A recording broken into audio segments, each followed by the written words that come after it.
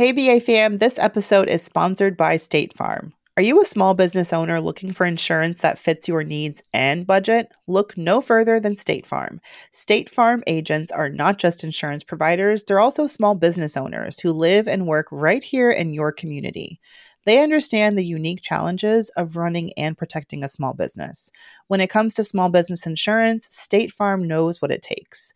Create a plan that fits your needs and your budget. State Farm agents are ready to help you choose personalized policies that truly understand your business. Insure your small business with a fellow small business owner. Talk to a State Farm agent today and get started on personalized small business insurance that fits your needs. Like a good neighbor, State Farm is there. Talk to your local agent today.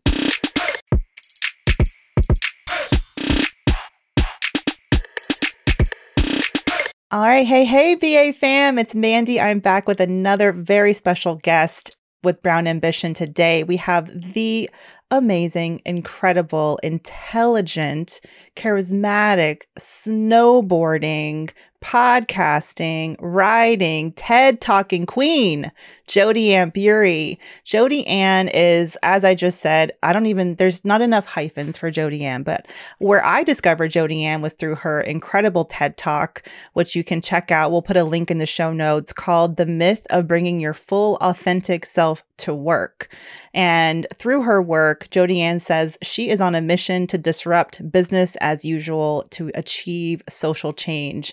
And she's doing that in a couple of different ways, and especially in the way that she's approached her career. So we're going to talk to Jodi-Ann about the TED Talk, about the myth of Black women bringing their full authentic self to work. Also her podcast. She has an amazing podcast called Black Cancer, which we're going to talk about, where she explores the lives of people of color through their cancer journeys.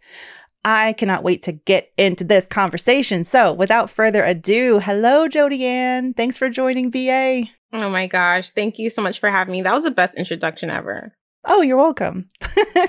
I want women, and you know what? I used to do it off air on my own, but then I was like, I know it's uncomfortable to hear your own bio, but I'm like, here, listen to your bio, listen to what you have done.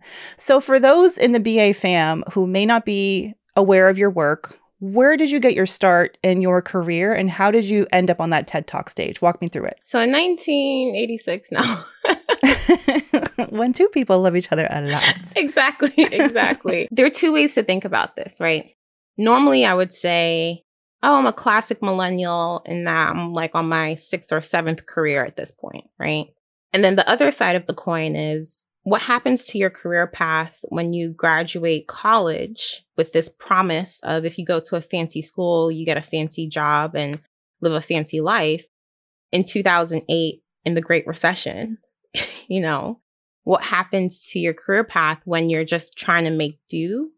And then what also happens to your career path when you're a Black woman in predominantly white spaces, trying to carve out space for how you work, right? Your authenticity, your values, your ambitions.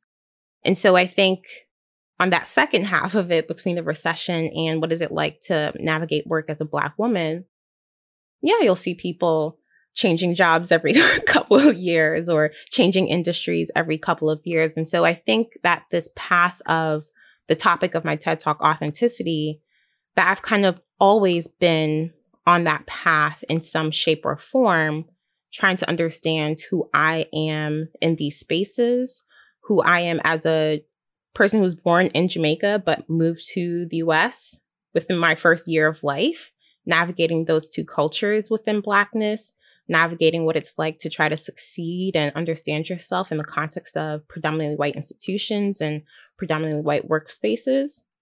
I've always been trying to understand what is truly my authentic core and what have I had to adapt as part of who I am in the process of code switching for, now 20 plus years of my life, right?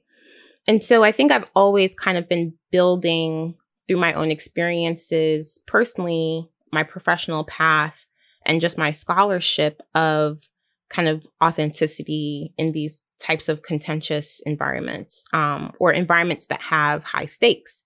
Because who you are in your authenticity with your friendships isn't tied to your livelihood or your health insurance. Right? Yeah. So there's a lot of risk in that space. So I think I've always been building content wise.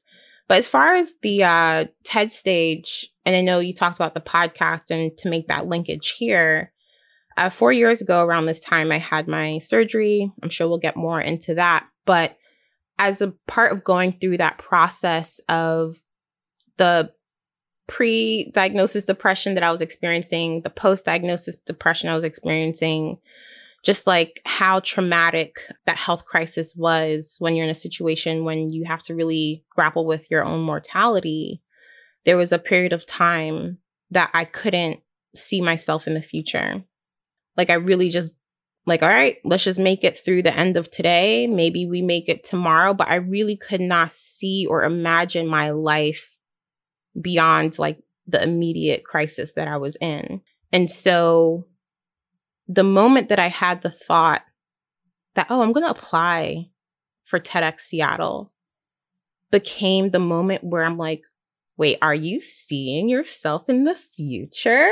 Yeah. Do you see a vision? Do you see a path for, your life, what you can contribute? And I think most critically, what I want to leave behind. What do I have to say that can outlast me and kind of reach way beyond I could in my little corner of the world? And so that's kind of how I got to the TED stage, like both content-wise, life experience-wise, but also what makes you take that leap was this desire to leave something behind. It's interesting because you think about leaving things behind, but I don't think I really fully grappled with or thought of what being on the TED stage would create ahead for me, What do you mean by that? The opportunities that came with it, the spotlight, the exposure?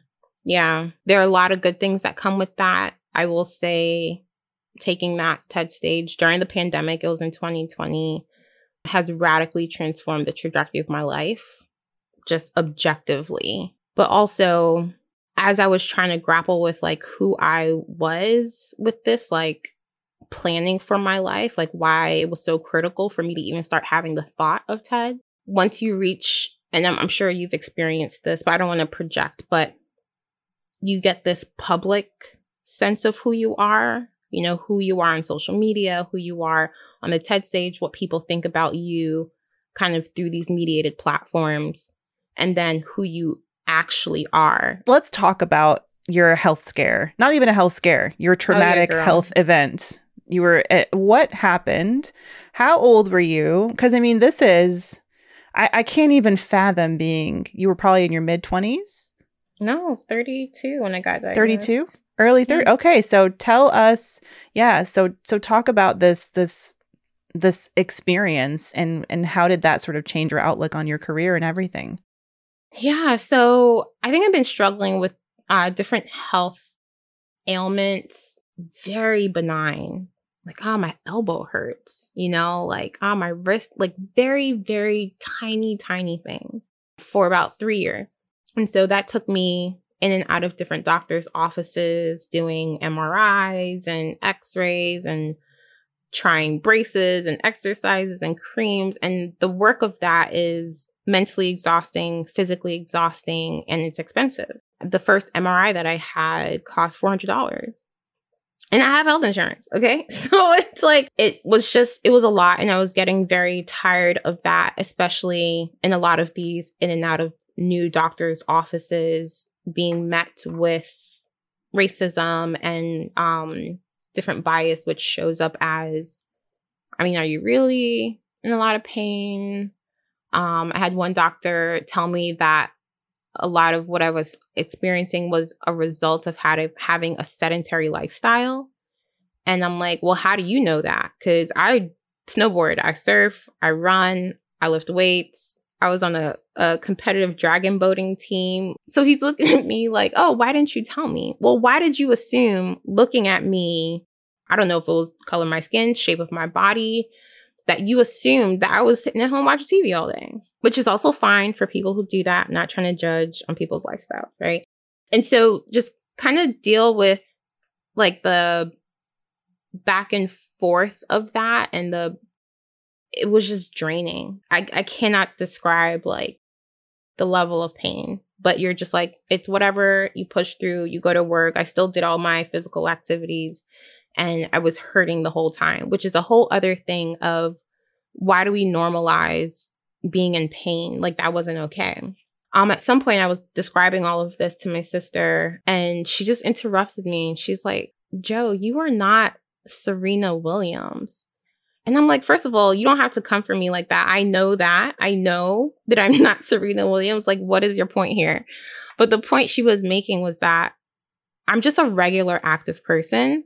You know, Serena Williams is an elite athlete, right? Being a regular active person should not create the amount of ailments that I was having, right? That the fact that I was in pain was not normal or should be warranted for the types of activities that I was doing. Because again, it's not like I'm doing a lot, but I'm not an elite level, competitive, greatest in the world athlete. And so that kind of snapped to me that this is actually not okay. And so I kind of grit down, bared it. I gave myself 4 months to do every single test that they could do, unrelenting, right? That I would just give myself that amount to really do the investigative work, which is itself a massive privilege to be able to take the time off, to be able to have the health insurance or the finances to cover that, or even the mental capacity to invest in your health and yourself that way. And so I was like, I have all these things lined up for me. I'm just going to commit for the next couple of months to figure it out.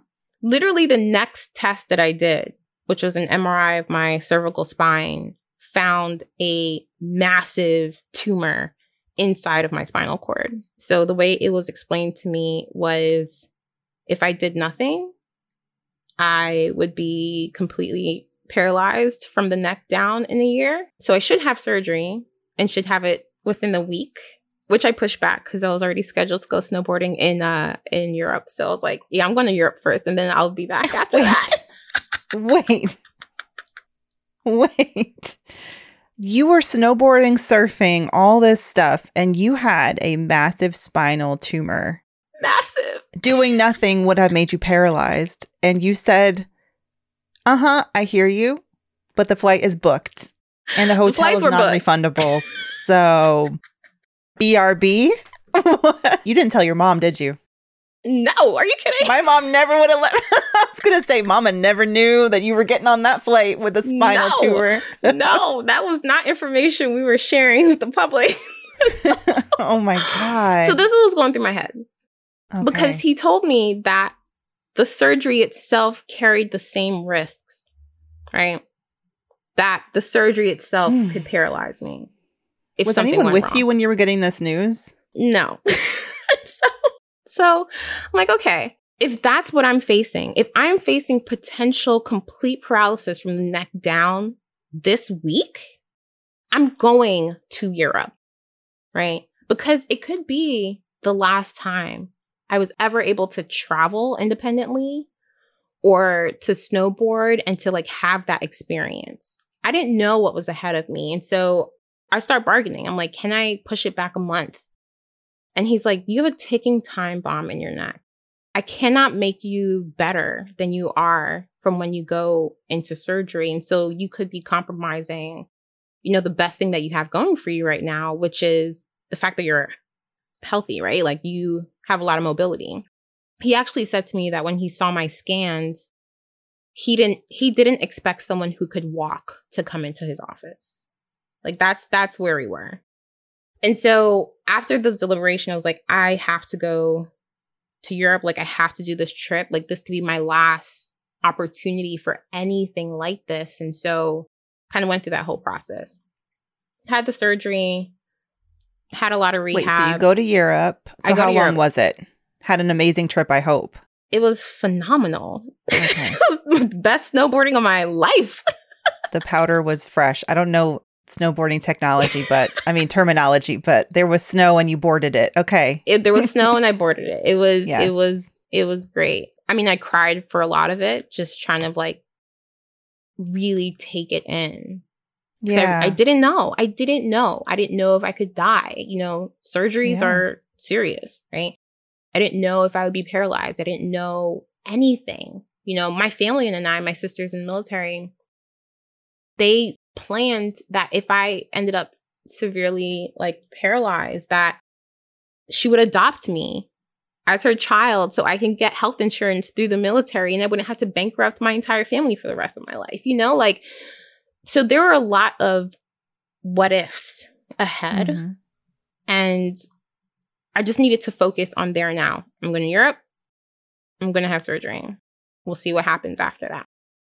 When I came back to work from that, and one thing at the intersections with work here that I want to emphasize is that when you have a health crisis or someone in your household or someone that you take care of has a major health crisis, you have to decide what is likely an inevitability that you have to tell somebody at work.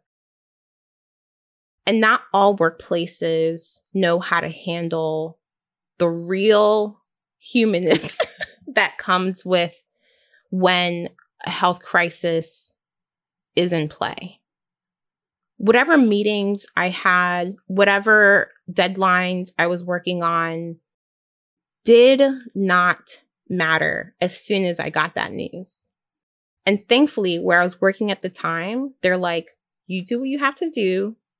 All the paperwork, all the PTO, all the disability, whatever, we will handle that on the back end. I did not have to worry about anything when it came to my job. In fact, after surgery, I was on disability leave for 4 months, and they created a policy at my organization. This is a very small organization, nonprofit. So I don't even know if those large companies do this, but they created a policy where you could donate your PTO to someone else. And so in the creation of that policy, I was able to extend my leave an additional month because I was still, I couldn't even type after surgery, right? I had to relearn how to do everything that I could extend my leave and still get my full paycheck. It was probably the greatest gift to not have to worry about my livelihood, how I was going to be paying for all these bills, what I would have to do work-wise. They took every single thing off my plate. Not everybody has that experience. Even when it's you who've been diagnosed with cancer or you have this, we're seeing this now with COVID, how sensitive companies are with giving space for that or understanding the role of caregivers. You know, my sister's job was very supportive of her because she was the one who was primarily caring for me after I got discharged. And so I just wanted to emphasize that because if we talk about this in authenticity language, like this is genuinely what I was dealing with, what I was going through. And my work environment had the ability to hold that, to support me as I was trying to like fight for my life, right? Not all places have that. It's like, are you going to be well or are you going to work here? And we prefer that you work here regardless of what physical, mental, or emotional damage that does to you. I think, just to land the plane here, but after going through that experience, it became very clear to me that difference between like how different my experience could have been if I was working somewhere else. And so that division of what is me and what is this organization, what is the environment, what is the individual, and what is the institution, right? So that became super clear for me. But also, and I've talked to a lot of people on the podcast who go through this, but the capacity for bullshit is like almost eliminated after you go through something like that. And so my decision making after that was very clear, right? I had a job that I loved. It was absolute nonsense to me and I quit, right? I wanted to kind of create my life in this way. I'm not hand wringing and like, I don't know, what should I do? Should I do this? Maybe I can wait. No, wait for what? And so I still live my life that way with people who want to plan stuff for me like months in advance. Or, I've had people ask me like, oh, what are you working on? Or what goals do you have? And I tell them the same thing. I'm like, I don't plan my life more than 2 weeks out, right? Like because you don't know. And I think that kind of trauma response also gives me a sense of urgency and a way where I don't negotiate with what keeps me healthy, what keeps me sane, and what keeps me happy. Like that's non-negotiable. And so I always try to take care of myself first. Clarity. I mean, it was trauma, but it was like the positive, the silver lining is that fast track to clarity, fast track to being unbothered. Oh, yeah. Being focused and understanding what's important. When you say you get stripped down to like family, your health, what's in front of you, nothing else matters. And I don't want obviously not everyone needs a spinal tumor. I swear to God, no, don't let it be a spinal tumor. The client that I was talking to this morning, when I tell you, and it's so serendipitous that I'm sitting with you now because I think back to I hate the word client, it makes it sound so transactional, but this woman who's been working with me for a couple months now, and I looked at her and I was like, you realize I need you to act more like your house is on fire right now. Like you're having an emergency, we need to call 911. And the response is quit. The response is it's time for you to walk away and take 6 months off. And it was like she was waiting for something big enough, the catastrophe, the tumor on a scan, you know what I mean? And the fact that and it's really difficult to kind of get people to a place where they can see their own health and their own well-being as that emergency. Like it actually is in jeopardy. Wow. All right, BA fam, let's take a quick break and we'll be right back with more of my illuminating conversation with Jodi-Ann Burey. This is Brown Ambition. Hey, BA fam, this episode is sponsored by State Farm. Are you a small business owner looking for insurance that fits your needs and budget? Look no further than State Farm. State Farm agents are not just insurance providers, they're also small business owners who live and work right here in your community.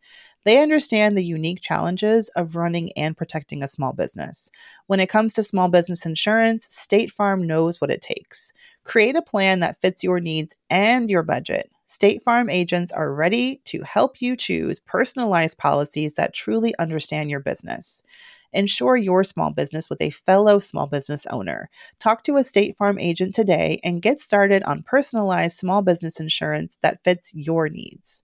Like a good neighbor, State Farm is there. Talk to your local agent today. Hey, BA fam, our fellow entrepreneurs and creatives, this message is sponsored by Squarespace. It is the ultimate toolkit for crafting your online presence. With Squarespace, it's really about more than just building a website. It's about shaping your online identity and making your mark. So say goodbye to checkout headaches with Squarespace's flexible payment options. From credit cards to Apple Pay, they've got you covered. And if you live in an eligible country, they offer buy now, pay later options with Afterpay and ClearPay, which means that your customers have even more ways to purchase your products. So head over to squarespace.com and kickstart your journey with a free trial. And when you're ready to launch, don't forget to use our link squarespace.com/brownambition to save 10% off your first purchase of a website or domain. Just visit squarespace.com/brownambition to get your discount today. Remember, your online success story begins with Squarespace. So what are you waiting for? Let's build something extraordinary together.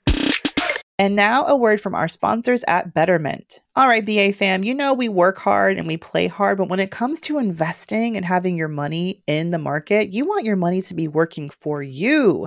That's exactly what the Betterment automated investment and savings app can help it do. Keeps your money out there working hard and kicking what. I love Betterment because it makes it easy for even a beginning investor to figure out how to put their money in the market and set it and forget it and be at peace with that because Betterment has got you covered with their automated investment and savings app. Their technology is going to give you advanced tools that are built to help you maximize those returns. All you got to do is visit betterment.com to get started. Learn more about high yield cash accounts at betterment.com. Investing involves risk. Performance not guaranteed. Cash reserve offered through Betterment LLC and Betterment Securities. Betterment is not a bank. All right, BA fam, we are back. Let's dive right back into my conversation with Jodi-Ann Burey. The surgery, the physical rehabilitation, how long did all of that take? You said it was 4 months of recovery, 5 months? Relearning how to type? Of not working. I was in the hospital for about a month, and that's like, can you walk? Can you write? Can you pick up a really small thing and put it to the other side of the table? Like that process was so, I don't want to say humbling because it makes it sound like it was a fun process. No, humbling usually means it was hard as shit. And you thought you were big tough shit before, and now you need to pick up a pencil. But it's kind of like, like it's kind of like that like inspiration porn that we do with people who have disabilities. And so you can have someone who has a physical disability and they're just playing basketball. And then all the comments will be like, now you have no excuse to chase your dreams. And I'm like, here's a kid who's just like playing basketball. No one asked you to project like your shit onto that situation. And so there's this sense of like when you go through something really difficult that if you get on the quote unquote other side of it, that the process itself was worth it, right? I would strongly prefer to not have had a spinal tumor or to be currently living with a spinal cord injury and all the disabilities and challenges and chronic pain that come from that. Like I would absolutely rather not have gone through that. The experience when I was in hospital was traumatizing and very, very isolating. And this is pre-COVID, right? So I had people visiting me every day. But it's really challenging. And I remember this one instance where they took me to the bottom of a staircase and she was like, all right, for PT today, we're going to walk up the stairs. And I was so irritated because I'm like, I'm at Memorial Sloan Kettering. Like this is like the creme de la creme of cancer centers in the world. And what we're doing today is walking up these dingy back staircase. Like, give me the bells and whistles. Like, I want cool equipment. And so I'm all high and mighty off myself. Like, this is what we're doing. Like, we're walking upstairs. And I stood at the bottom of the stairs and I just kind of looked up and I started crying. Because what's interesting about a spinal cord injury is that there's nothing physically wrong with my muscles, my legs, like my body functions. The problem is that the brain cannot get the information to the rest of the body. And so when people use paralysis as a figurative sense of speech, I'm like, you have no idea what that experience is like to be at the bottom of a staircase, looking at it, wanting to walk up, but your body is not moving. And having to constantly send those signals over and over and over again and hope that one of them gets through and your leg moves. Which I think actually sounds like what you're talking about with your client, where you're like, you keep sending these signals like, girl, quit your job, right? Like, do something different, take some time off. And the signals are not getting through. And so you keep sending them and hoping that like you can take the step. So I think I understand why people use it, figuratively, but the actual work of kind of navigating through partial paralysis is, I guess it's humbling. I can't even fathom what that, but thank you for even taking the time to try to express that for those of us who haven't felt that way. Man. I just wish that people wouldn't have to go through stuff like that to get that kick in the butt to just create the life that you want to create. Life is so fragile. Mm-hmm. And if you can't walk away even from the pandemic from that, like I don't want people to have to go through a crisis to start investing in themselves and to spend their intellectual energy, you know, as we talk about our professional lives, through something that like really matters to you, but also is getting you kind of what you want out of that realm of your life. And so I'm not saying that everyone has to do meaningful work. You can make widgets.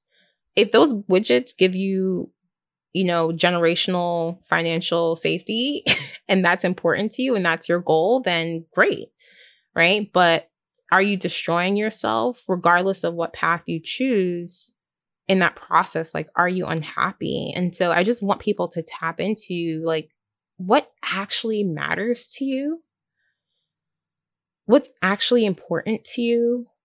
How can you achieve your goals without eroding yourself? I could not agree more. I think some people do need the big seismic shock of an event.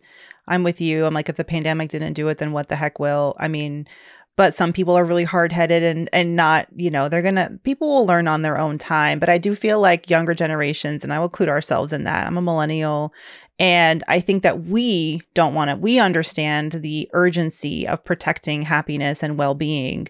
And what feel like the shift that I'm seeing is we are collectively using our voices and even people like you going on stages and talking about the importance of us telling that and holding employers accountable and companies and businesses accountable for breaking down their problems, breaking down their systems and processes to better accommodate our new perspectives and our, you know, what we value the most, which is love, family, wellness. You know, why is it not okay for me as a mom, a Black woman, a mom, a working person? I'll put myself out there and say that I judged my own mom when she would tell me, I just want to be a mom. I don't want to work. I just want to be a mom. I had to work because I had 4 kids and, you know, was by myself. And I'd be like, you just wanted to be a mom? But like, that isn't, which is huge job.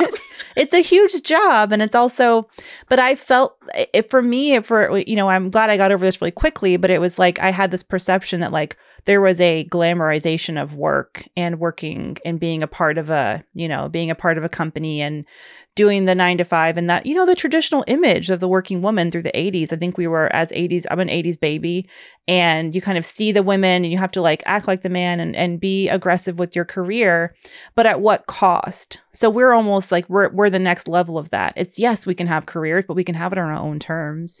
And we don't have to sacrifice our financial well-being to have a job. We shouldn't have to sacrifice our financial well-being to have work that is meaningful, that treats us well, takes care of us, and lets us clock out when we want to clock out and spend time with the kids and have time for ourselves and all that beauty. So for you and I, the way that we got there was being our own boss. And I want to talk to you about that transition for a lot of women. And it is, you know, I'm so happy that they can find places in traditional, you know, 9 to 5 work where they are able to do that, feel safe, be well paid. It exists, y'all who are listening. It exists. I help people all the time. It does. But in this particular chapter in your life, you are on your own. So how has that been, that transition into independence, and how's it going? It's going great. I mean, to put it in context, like if I didn't want to do anything revenue generating for the rest of this calendar year, I do not have to do that. And I think that's what Ali Wong, some extent of to what Ali Wong refers to as like fuck you money, where you're just like, I'm good. Like, I don't have to do anything. Like, but I didn't expect this for myself at all. And I feel like I had a non-traditional approach even to entrepreneurship. I've tried the like forecasting and here are all my marketing strategies and this and that, but it's so not me. And so not what I had the energy for, where I'm just like, I just want to do what I want to do. And so I call it, if someone steals this, I'll be so pissed.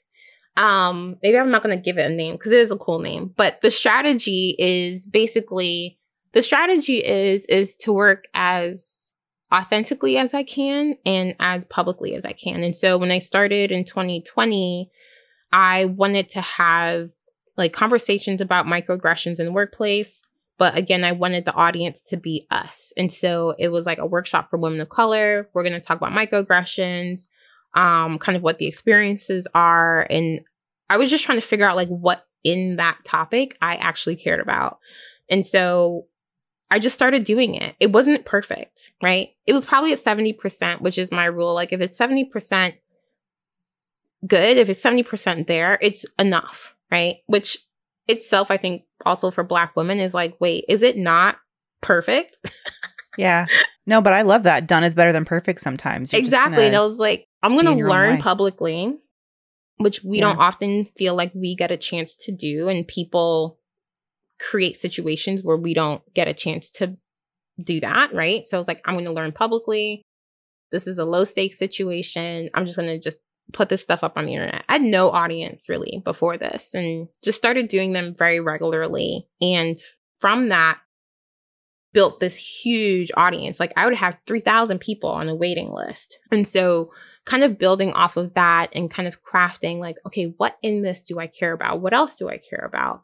I started the Black Cancer podcast, which is not revenue generating at all and important for me to kind of keep that as a passion project.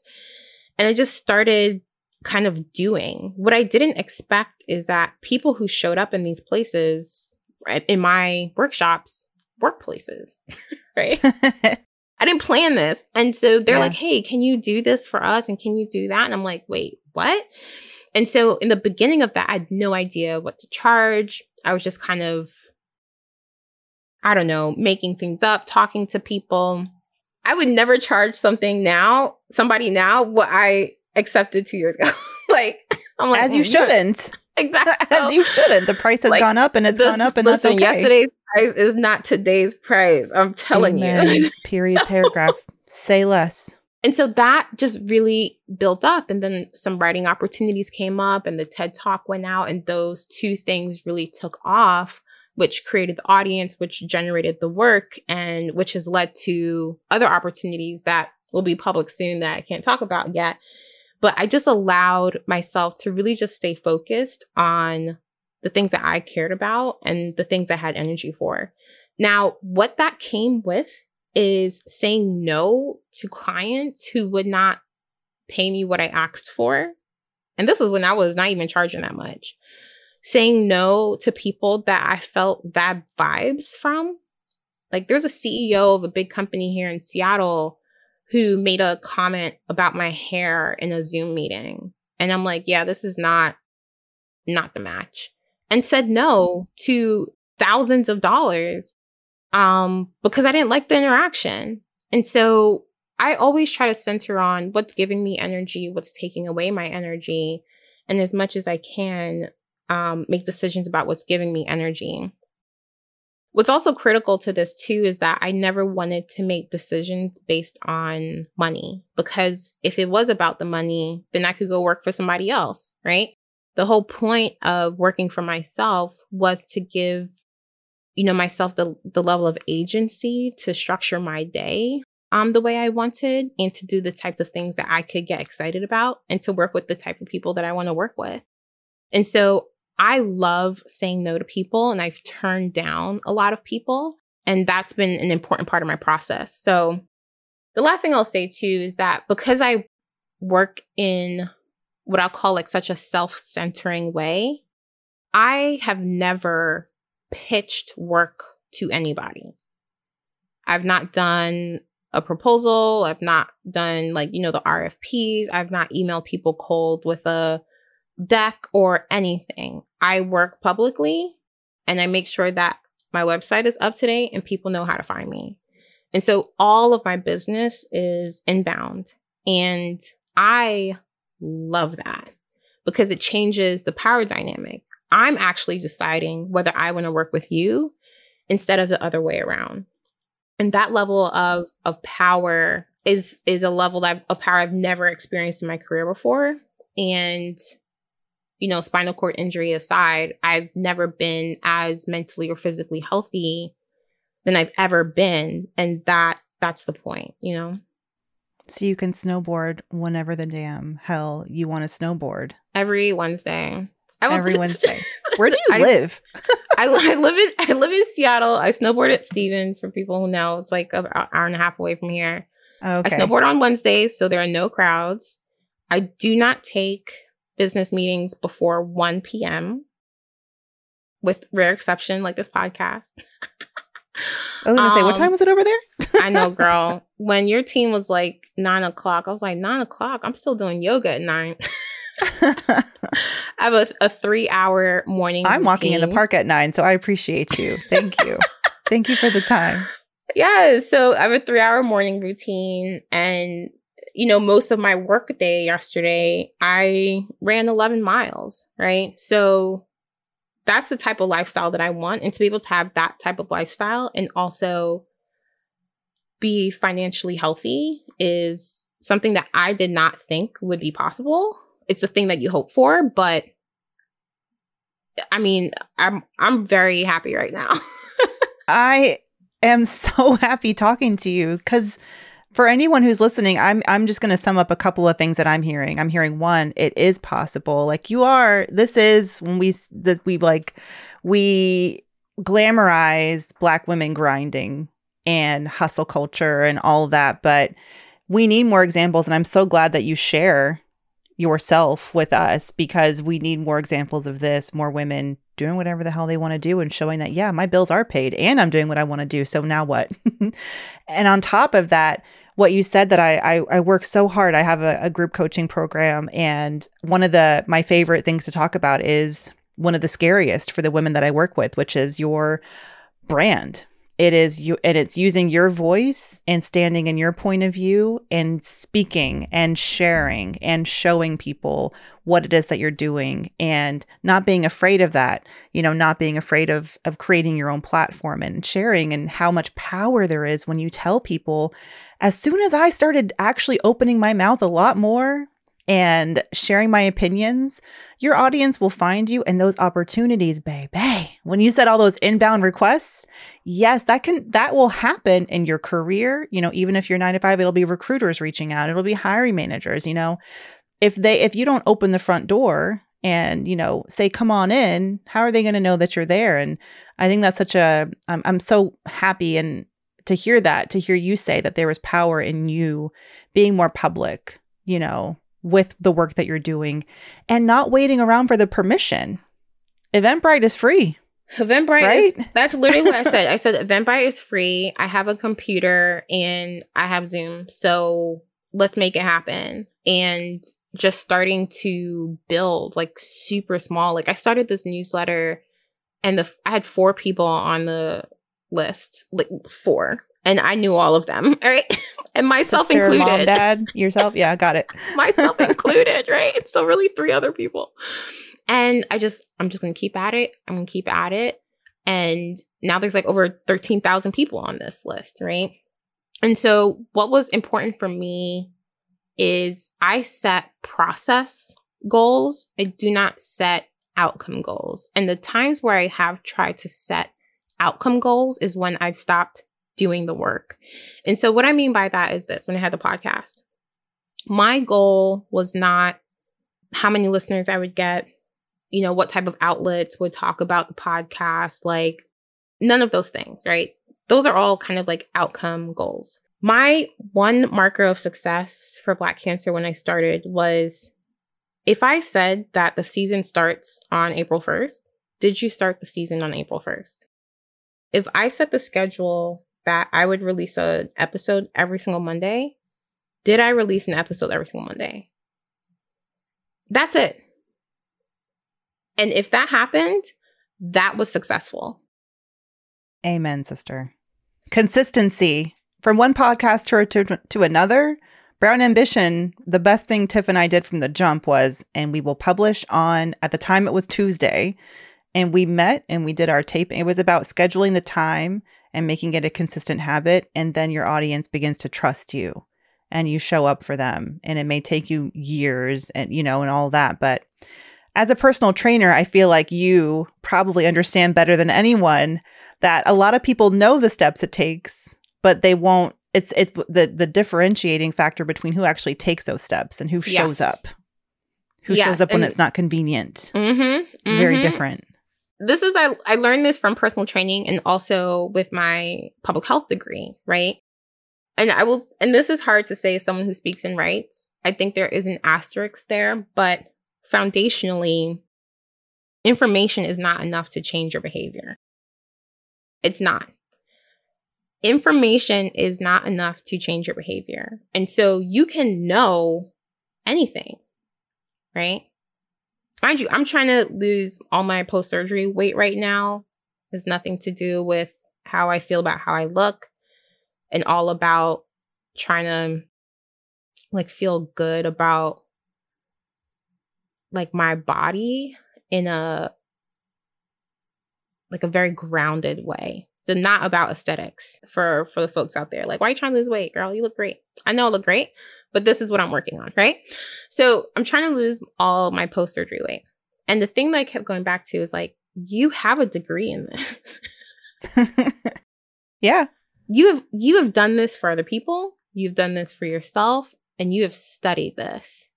I have all the information that I need to meet my fitness goals. And I've been trying to meet these fitness goals for 4 years, right? And so what supports you in taking the action, right? Hey, you don't weigh the same that you did 2 years ago, so you need new clothes. Stop suffocating yourself with things that do not fit, that make you feel uncomfortable, so then you don't do the physical activity, right? Sign up for the gym membership. Go to the park. Here are all the actual environmental things that supports me in making this happen. What accountability can I set up? And so having the information is never enough. It's about what structures you have in place. And we see this with our workplaces. Most of our workplaces, if you look on our websites, on the websites of where you work, knows that diversity, equity, inclusion is important. They know that paying women the same as men is important. They understand that diversity is key. They have all the information, right? Do they act on said information? Yeah. No. Right? Nope. No. Nope. No. They tell you, as soon as like, they leave the call or leave the room, exactly. They get it up. Oh yeah, that's important. What's for lunch? Exactly. I know you talked to Rachik about imposter syndrome, right? Like all our workplaces talk about imposter syndrome and it's holding women back and blah, blah, blah. Cool. But have you changed your work culture to not trigger my imposter syndrome? Are you still interrupting me, Bob, every time I have something to say? You know, are you still asking me to take the notes when I'm actually there to lead the meeting? So you say that you know this thing. You say that you value this thing. You say that this thing is important. But what's actually happening infrastructurally to make those changes come to bear? And I think we could see that in entrepreneurship as well. There's the things that you want to do and the things that you do. So what are you doing? I'm so glad that you pointed that out. And I wish we had more time to talk more. I know. From one entrepreneur to another, I see you on so many levels. And thank goodness that you're healthy and that you made it through the other side of that. I'm so grateful. And I'm grateful to you for taking that experience and not letting it, if anything, letting it turbocharge you forward, because your work is so important. And I'm so honored that you have shared your time and your voice at this early Friday hour with our audience. I know that they will feel seen in your work. So if you guys want to learn more about Jodi-Ann, check out her website. We'll have a link to the notes. Check her out on IG. Jodi-Ann, is the website the best place for people to find out more about your work? That's jodiannburey.com. Yep, jodiannburey.com and Jodi-Ann Burey on Instagram. Jodi-Ann_B on Twitter, but I never do anything on Twitter, so that won't be a exciting place for you. Samesies. Are you doing any TikTok dances? No. No, I asked my niece to teach me a TikTok dance, and she looked at me and was like, Auntie, no. You know what's great about you don't have to learn how to do dances. Just be yourself. People, they love authenticity. Authenticity wins. I will say this. I heard this for like to support entrepreneurs, like pick 2 social media platforms and like double down. And so I'm on Instagram and LinkedIn are my primary ones. So y'all can find me there. I love that. Yes, just focus. Just pick one and focus. People are always like, it's so overwhelming. Well, don't let it be. Pick one and focus. Well, yeah. I can't wait to find out more. I feel like you've got some exciting things. Whenever someone teases something that's going to happen, I'm like, is it Shondaland? Is it, are you going to have a Netflix series? My head goes to Shonda. I don't know why. I just feel like Shonda's out there. From your lips to the universe. Yeah. Shonda, whatever. Netflix. Listen, if Shonda listened to BA, that would be, I know I'd made it then. Stacey Abrams was a good way to start the year. Now I just got to keep going. And you are an incredible, just woman, person, human being. Thank you so much, Jodi-Ann, for joining Brown Ambition. We will have links to all of your incredible work in the show notes. And I cannot wait to see where you go next, my friend, my new friend in my head. Thank you. No, the friendship is here. You heard it here first.